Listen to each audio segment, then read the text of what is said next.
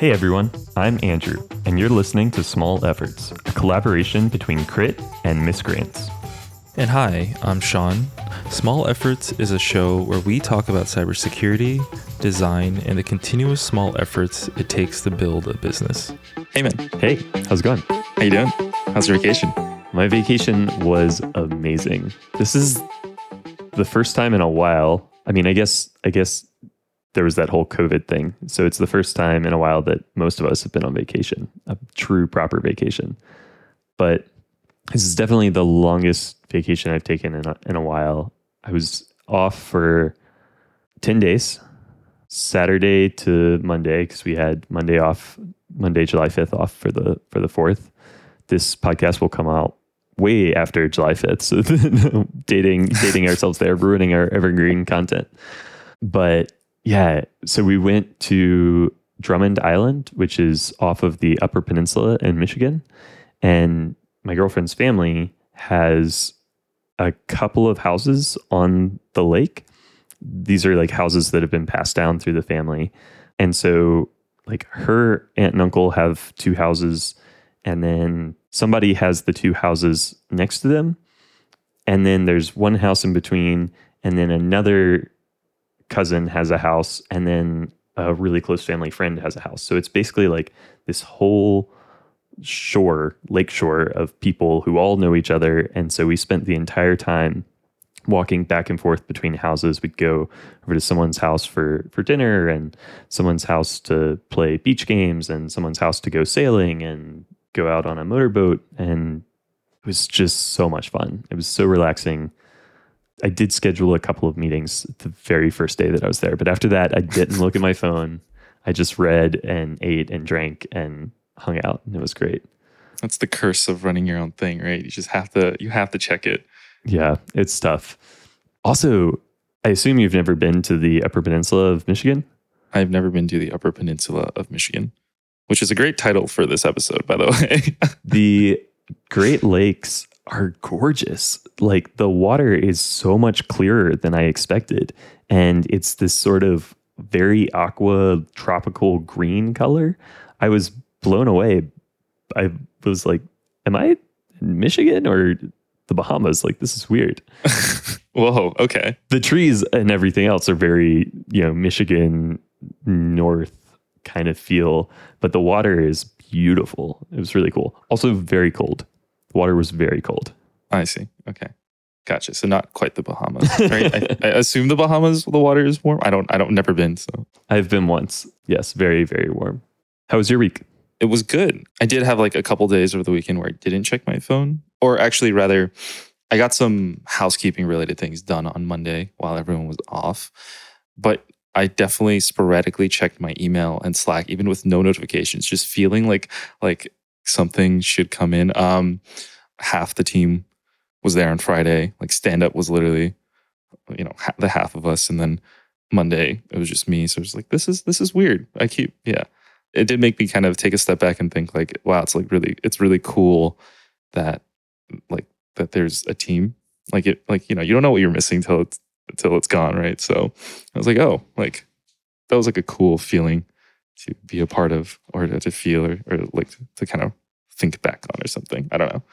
We had a couple of days like that a few weeks ago where stand-up was literally me, Ronnie, one of our front-end engineers, and Bina, our project manager. And so it was just like, hey, how are you? Yeah. It's the shortest stand-up ever. But yeah, it's definitely, once you have built that team, you enjoy being around them, hopefully. Ideally. Yeah, absolutely. I've often thought about, like, I love building a remote team. I like working from home now. I didn't used to, but I like it now a lot. And I just love being able to work with people all over the country. It's really cool. But there is a part of me that misses having an in-person team and being able to just lean over and have a conversation with somebody. And there's a part of me that very much wants to just be able to, go grab beers with coworkers after work or something like that. So there are trade-offs. Chris, one of my designers, shout out to Chris. He has been responsible for doing a lot of our illustrative work. He was in New York to hang out a little bit, to see some friends, and he stopped by my apartment. I have a extra like monitor and like a hot desk. So he kind of like sat and worked a little bit before heading out. We got some drinks afterwards. It was nice. It was good. It was kind of cool to like almost feel like I had an office. Yeah, we're going to start planning our team retreat soon. And I think we're going to be able to do an in-person retreat. Probably won't be able to leave the country. We'll probably have to do it within the US. But yeah, we're going to start planning that soon. And I can't wait. Actually, I have not met a single person on the team in person. Everyone on our team we have hired remotely and haven't yet had a chance to meet them, except for Austin. Right. Well, I hope so. I hope so. But you did just move really far away from him. So it is cool. I'm really excited. And we just had a new engineer start last week. Congrats. Yeah, he's really cool. His name's Michael Prather. He's based out of Cleveland. And we're really, really excited. He's really sharp and is interested in growing into like maybe a management position in the future. And there's a really strong values alignment. And so I'm excited about that. That's awesome. I also have a designer that joined our team. Cool. We can talk about that offline. She's super cool. Oh, actually, currently we're also looking for a project manager right now. I'm finding this like balance between being an account manager, a project manager, and a creative director all at the same time, and starting to see where, you can't do all those things. So definitely looking for someone. So if you're knowledgeable in project management and you happen to listen to this episode, you're interested in working at a really exciting, growing design agency in the cybersecurity space, then hit up Sean and become one of the latest miscreants. Exactly what Andrew said. Yeah. Thank you for being a recruiter. Like, I like talking about the agency operations related things, but I know that we also promised to talk about like security and design and like product and all that. So, I know that before we started this episode, we planned to kind of touch on those things. So super smooth segue into one of those topics. So I got really excited this past week. I was reading through Daniel Miessler's newsletter, Unsupervised Learning, and saw that MITRE had come out with their new Defend matrix. Do they call it a matrix? Yeah. Yeah. I found it super interesting. I was curious to hear from your perspective what the general view is within the security industry about both the MITRE attack framework and this new Defend framework. I feel like I've heard people kind of complain that it's a little corporate-y, but as someone who is trying to get a feel for the security landscape still, I found it very useful. We've worked the MITRE attack framework into a couple of products that we've worked on before and have found it helpful in some ways to clarify some of the information. And in this case, the Defend framework in particular helped me get a sense of like, oh, these are the potential product categories that might exist who we could find to help and find to work with. And maybe these are the opportunities for new product categories as well, laid out in a very succinct way. So, of course, being the product geek that I am, that's where my mind immediately went, was like, oh, these are the product categories that are either there or that there is potential for. So yeah, I guess my question is, what's your take on the Defend framework? Does it seem useful or not? And what's your read on the industry's perspective on frameworks like this? So no read on the industry's perspective on it, mainly because I think it's still fairly new.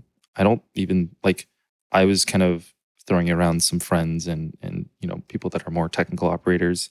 The people that work in more corporate environments definitely found it pretty awesome and interesting. But of the people I showed it to, I think half hadn't even heard about it. Huh. And had mentioned that even their team members hadn't known it. The only person that happened to know about it was their UI designer, for example. And others had also said they saw it, but just didn't really take the time to look into it.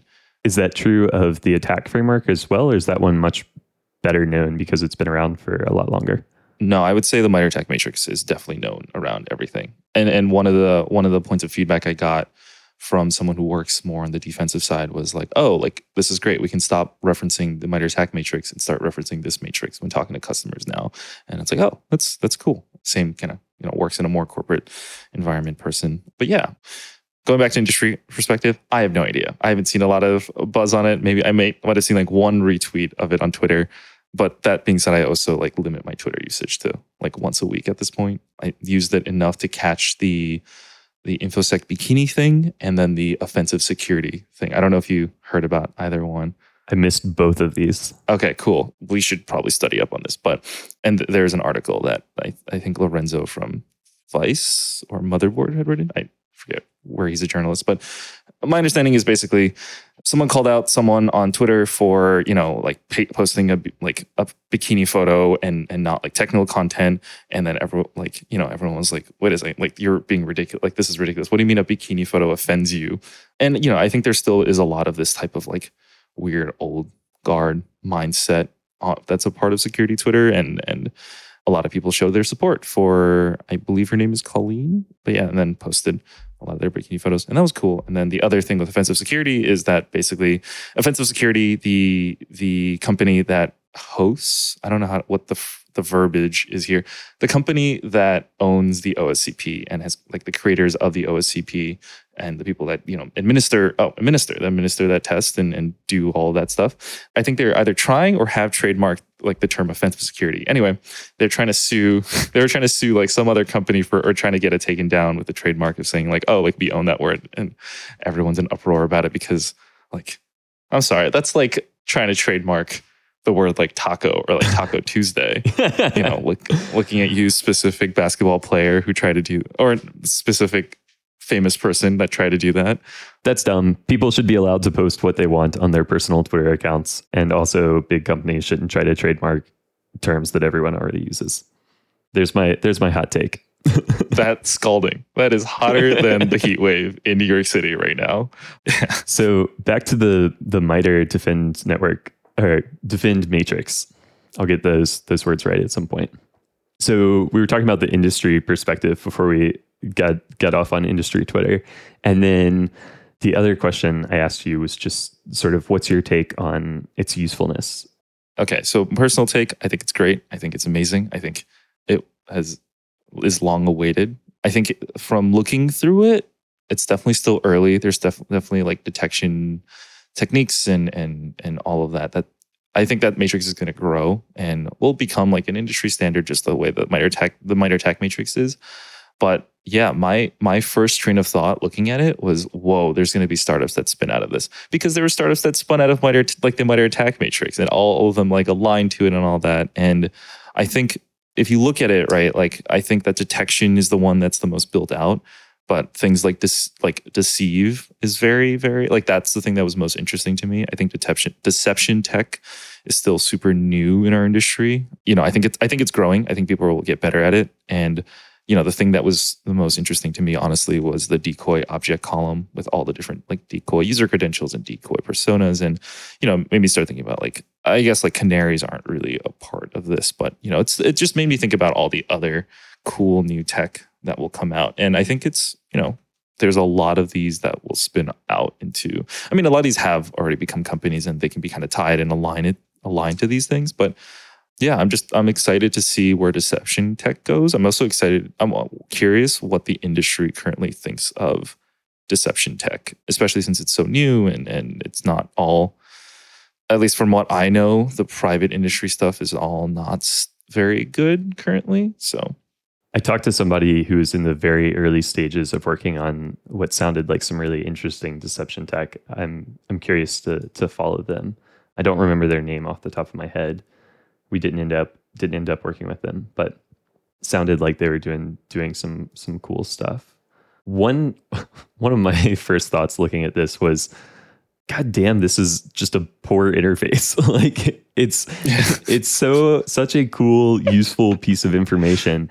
And the fact that they do not have linked anywhere the attack matrix, like the fact that I can't just click a single button to go to the attack matrix, drove me freaking crazy. Also, like these filters that have no information on them whatsoever. That it's just like a weird red box and a black box, and you can't even tell what it is until you click on it, and then it's like, oh, okay, this is some sort of filter. Come on, people! Like, this is you have such cool information. Like, just, I think I linked to you a news article about it, and the news article had this kind of cool visual linking the two matrix. MITRE ATT&CK matrix, right. And then you click on the actual defend, and it's like, okay, I don't think that exists anywhere. Yeah. That news article did this platform dirty. Like, I was looking around for it. I was like, wait, isn't there supposed to be, like, can't I?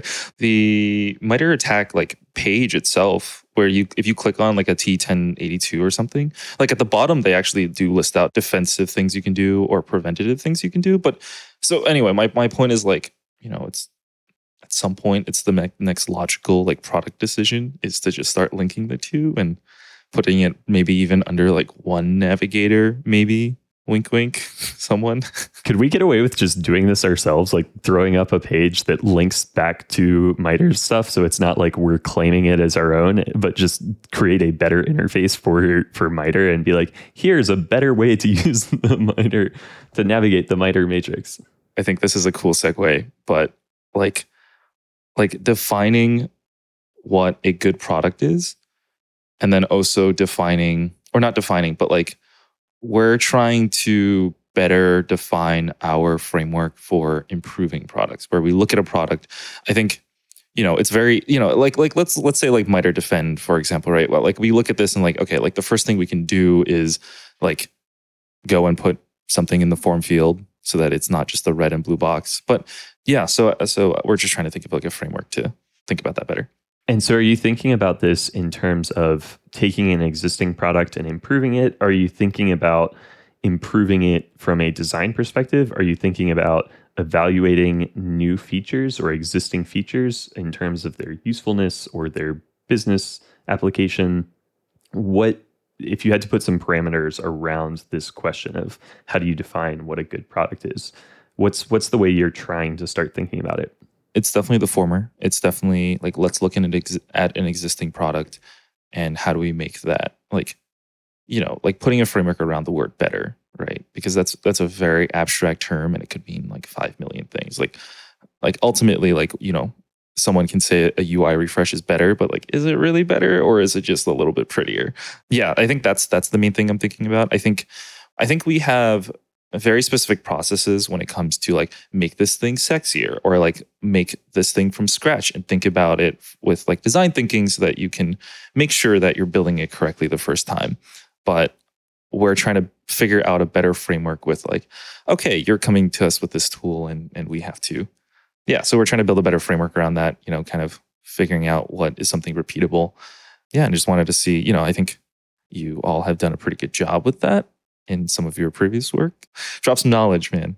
Yeah, so we're actually doing this exact same thing right now. Like literally this morning, I sat down and had a kickoff conversation with our project manager and one of our designers about starting to build a better design diagnostic. So in the past, we have done a lot of work with early stage startups where we were building things completely from scratch. And so the question was then more of that question of how do we evaluate features for whether we should work on them or not. And in that case, it's often more a matter of, complexity. So, budget at the end of the day, and then sort of market interest. So pushing people to do more customer validation and trying to, launch things scrappier. And so in that world, we were really thinking more in terms of lean startup and jobs to be done type frameworks for helping guide our product thinking and our product decisions. Now that we're starting to work with more established companies, we're asking this exact same question of how do we define what better is? We say on the new homepage that we're working on and will hopefully be launching soon, we help cybersecurity founders design better products. And we have a design audit process right now where we go through and we look at an existing product and we evaluate it for low-hanging fruit and for sort of clear UX improvements. But right now, a lot of that is just knowledge that we're pulling out of our head from years of expertise working on products. It hasn't been super well defined for us yet. So we're actually launching this new sort of internal project to build a better design diagnostic that will give us a more systematic way of answering, is this security product well designed, yes or no? And hopefully there will be shades of gray. There will be, variance, and we can sort of look at how well designed and, identify some key areas that we want to improve. And so we're looking at we're starting right now just doing research into what else is out there. We're looking into, are there any off-the-shelf solutions for, design diagnostics? We're trying to do some industry research into like where cybersecurity companies go right now. And we're also planning to do a good bit of research into existing cybersecurity products. So, we're trying to figure out what products are publicly available that we could start to test some of these ideas on as we start to build this framework out. A couple of places that we're looking at for inspiration right now that you might find interesting. So there's a company called Super Friendly. They have a really cool model where they build a new team for every design project. And over the years, they've narrowed their positioning down to focus on design systems for really big companies. And so they have a design system diagnostic that actually scores companies on their design system. And they have a set of sort of sub-metrics that they score on to then create that composite score. I don't know that we'll do something like that right away, because I'm not sure that number score is going to be the most helpful. I would love to get to the point where we have something like that in the distant future. But for now, we're probably going to look for something that has a little bit more room for nuance and a little bit more room for, basically, we aren't going to have like this sort of statistical model to back something like that up until we do a lot of research. So we're trying to figure out, what does the first iteration of this thing look like? And we're thinking of doing some sort of basic health check across a set of categories to use to determine like how well designed is a product right now, and then slowly just putting more and more products through the model and refining it over time. So yeah, that's what we're working on right now. A lot of the product knowledge that I've built up over the years too has come from teardowns. So there's a site called User Onboard that does these incredible teardowns of just user onboarding flows for a wide variety of popular products. And they're really entertaining, really quick and easy to digest, but they do a great job of pointing out. And they're all based on UX research and things, but they're a great way to digest some of this information. So I think what we're going to start doing is, as we build this model and start putting products through it, we're going to try to publish as many of those as we can as public teardowns so that we can expose some of that knowledge and then test it and get it out there a little bit. There's another group called growth.design that does some incredible, very similar like slideshow style teardowns. And they've gone to the extreme in terms of product polish. They've created these little animated characters who will pop up and like do a ton of really subtle animations on their teardowns that make them really, really engaging and fun to interact with. I think we will go for something that's probably a little lower fidelity than that. But yeah, we want to start doing some of that. So short answer is, I don't have a clear answer yet of what makes a product well designed. There's a lot of different factors that go into it, but we're starting on this exact same process of trying to build a framework to define that very thing. Maybe we'll have a crit design matrix. Nice. That's what I wanted to hear. But yeah, I'm hoping that we'll be able to, start publishing the early versions of this within a few months, and then I plan on this being a project that we are continually investing in over many years. That's awesome. I think that's important. I'm looking forward to that a lot more than the last time we talked about a sticker museum. Yeah, a little bit more helpful, a little bit more practical, maybe. What else has been on your mind lately? Anything else that you're thinking about? I don't know if we talked last time, but we have begun to do more services that extend marketing strategy and marketing campaigns. So we've definitely started to do that for clients and do more of that. So the way, like, I don't like this term of like full service digital agency because we do more than just digital products. In fact, we literally make physical products. So full service creative agency, but then that doesn't like really capture the marketing side. I don't know. Marketing things has been on top of mind. Otherwise, a lot of just thinking a lot about this like product design thing that we've been talking about. The teardowns are interesting. I'm trying to think. The difficulty comes from when you design something like a fitness tracker or even like a email inbox like manager or Superhuman or Hey or whatever. The goal is very straightforward, right?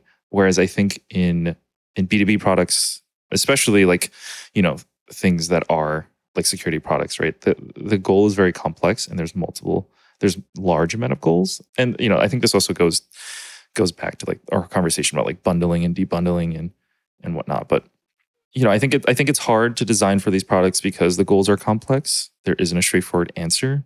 And I think that's why we've had to, it's been very white glove when it comes to us evaluating or us auditing someone's design. But I'm sure there are commonalities between different products that I think doing teardowns, I think we'll probably discover a lot, or reading really crits teardowns at some point. I think there's going to be a lot to discover there and to learn from. But yeah, I don't know. It's definitely a challenge. A couple of the challenges that I expect to face as we start doing this research, one is exactly what you said, understanding the context. It's hard, someone pretending to be a customer coming into a product, to really fully grasp the context of that product. And that's always an important piece of evaluating how effective something is understanding the users, understanding the different key people involved, the stakeholders, and their different goals and their different needs. And that's something that you don't necessarily have in a research teardown environment. Another thing that you and I were talking about on Slack earlier is so many security products are just large and complex and require large and complex environments for you to fully grasp. And that's been a little bit of a challenge sometimes when we're designing something for a new client. If they don't have a demo environment that's really accurate to a real world enterprise account, then we're looking at, a form field and it's like, yeah, it makes sense if you've got 8 entries, but if you've got 800, you need a totally different interface. And we've had to really push clients to give us good demo data. And it's hard. It's hard to create good demo data it's hard to replicate a massive enterprise network. I remember my point from earlier when it comes to us evaluating products, and this is the only like non-negotiable, like this is like what we're doing immediately, is finding drop-off points. And we think a lot about product from that perspective of like, let's look through like the customer journey. Where do people drop off? And those are usually where we think about like maybe like quick. I think there are like quick wins and low-hanging fruit from a UI perspective. But I think usually when it comes to UX, that's almost always exactly the first thing we're thinking about. But even that has some nuance, because if your marketing team is really good, but their marketing is really broad, they might be driving a bunch of poor leads through your funnel. And so you might have a drop-off point that it's like, no, we actually want all those people to drop off because they're never going to get any value out of the product. So I have an idea to pitch you on. Is this your event idea? This is my event idea. Okay, cool. So my buddy Scott and I were talking recently, and both of us love the outdoors and are just very much kindred spirits. I have for a long time wanted to get a group of founders together to go on a multiple day backpacking trip in a really remote area. And all we're doing is hiking every single day, setting up camp, cooking together, like a proper multiple day backpacking trip. And really, I don't plan on it being a whole lot of structure to it. It's just let the conversations arise organically and see what happens when you put 4 or 5 really talented, interesting people together and have them spend multiple days without cell service, just hiking and walking next to each other and like sweating their ass off and getting a little uncomfortable. I like it. As you were just saying, like hiking and sweating next to each other, I'm just thinking like 5 agency owners enter. Only one comes out. One of the trends was that agencies would spin out product platforms or like other SaaS apps. So, or just other products. Like they were saying like Procreate was created by an agency. It's like, I get that, but I also feel like that works 1% of the time. Like, I don't know how much of a trend that is or how much of, so I'm just going to quote or rather bastardize a quote from a podcast I was listening to. I'll basically consume everything that Emmett Shine from Pattern or Gin Lane talks on. So Gin Lane was an agency. They've done like Sweet Green and Hims, and they're very much in like that D2C space. But he shut down his agency to go run a consumer goods company, Pattern. And he was saying that originally he was trying to do both.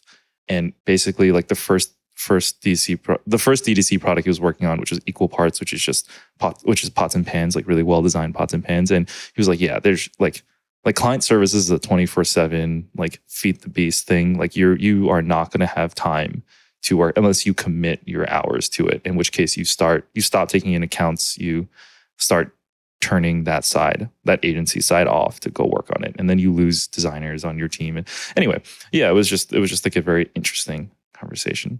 I very much agree with that. We've tried a couple of times to build some products, and I think if you are going to do it, the 2 keys are, one, I don't think you can do both in parallel. You can, maybe do both in parallel for a very short amount of time, but eventually there's going to be a switch and you're going to have to commit all in. I think, one, it's very hard to do once you get past a certain size because the amount of time it takes to get a product to eclipse the burn rate of a large agency would be just really intense, would be a lot of time. Unless you were big enough that you like built a sort of skunkworks R&D division, maybe you could build something internally then and then spin it off if you could afford to really fund internally a dedicated team to it. And I think finding the people to run that dedicated team would be very, very difficult. Not impossible, but very difficult. The other way to do it is to have a very niche business that allows you to command very high rates so that you can work a small number of hours and then keep your headcount really small. But again, from what I've seen, it happens. It definitely happens, but it's pretty rare that people actually pull that off. I see a lot of agencies who just sort of flounder for a long time because they keep trying to build products and never really, commit all in to one or the other. And it's really tough. I almost feel like it's a rite of passage, like that every agency owner, like, I mean, as much as I'm saying that it's hard to do 2 things at once, like you're doing 2 things at once. Yeah, I'm doing 2 things at once, right? But there is like a constant reminder of like trying to learn from the mistakes of other people, of not overcommitting. Like every other day I'm in the shower, I'm like, oh, but like this could be a product. And then I think about like, yeah, but no one has capacity to work on it. And then I stop thinking about it and store it away in a notebook to maybe talk about with a friend at some point in time. But yeah, I think it's a rite of passage. But I just don't I don't think it's a trend as much as it's just when you run an agency and the grass is greener on the other side because you see product people and you're like, shit, I want to do that too. And then you try to do it and you're like, I now know why I should not have done that and why my friends don't do that. But I don't know. Like I guess it popped in my head because, if we all go on this like trip and then all 5 of us are like, but what if we all started a product together? People can't see you're shaking your head at me. Good luck convincing me to start a product again. So, okay, 4 of us will start. If there's a product company out there that wants to acquire a small agency, no, that's a different story. But that's true. Okay, so here's a question as a last question for the show. Do you have plans ever to exit? Ooh. Is there a price where you'd be like, yeah, you can have it? I mean, the truth is yes. Yes, there's a price. Is it a reasonable price? Is it like, Yeah. okay. What I have often thought is that something in the range of $5 to $10 million, I would consider selling the business. That would be enough money to sort of set you up after taxes and everything for maybe not for life, but set you up pretty well. And I think that is maybe the more sustainable way to start a product business with an agency is to sell your agency and then use that to fund building a product business.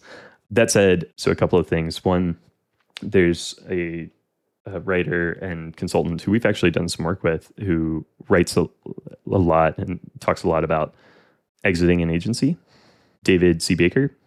And he published a newsletter recently or maybe it was a podcast episode where he talked a little bit about what he sees from agencies that do have successful exits. And for the most part, he said, if you want to sell your agency, you need to be over 10 million a year in revenue with at least 30% gross margins. That's the best way to set yourself up to sell. And so, one, we're a long, long way off from that. We are still working hard on our margins. They probably won't be fantastic this year, but I think we're doing some good groundwork that will set us up for the future. And then we're, hopefully going to hit 1 million this year. Nice. So we're a long ways off from that. Would this be your first year hitting 1 mil? Yeah. So last year we got close, but this would be, if we do it, this would be our first year within 12, like an actual calendar year hitting 1 million. So that would be cool. So one, we're a long way off from that. And even with good metrics, it's pretty rare, I think, to sell, and it's pretty hard. So I do not currently have any intentions to sell. My goal instead is just to continue to make Crit such a good place to work that I don't have any interest in selling. I don't have any definite exit plans. Austin and I are 7 years into this, and we have talked about putting at least 10 years in, because that feels like it would be a really cool milestone to dedicate a decade of your life to something. And really, 2 of those 7 years were building a product, weren't building the agency. So yeah, I don't have any definite plans to exit, but I think if we got a number between 5 to 10 million and the terms on the other side were right, so I felt like it was going to be good for our team members, I would definitely consider it. What about you? I think we're far from even thinking about exiting. I mean, of course I would hate to lose, I'm not going to lie, I would hate to lose the name Miscreants. I think it's just so cool.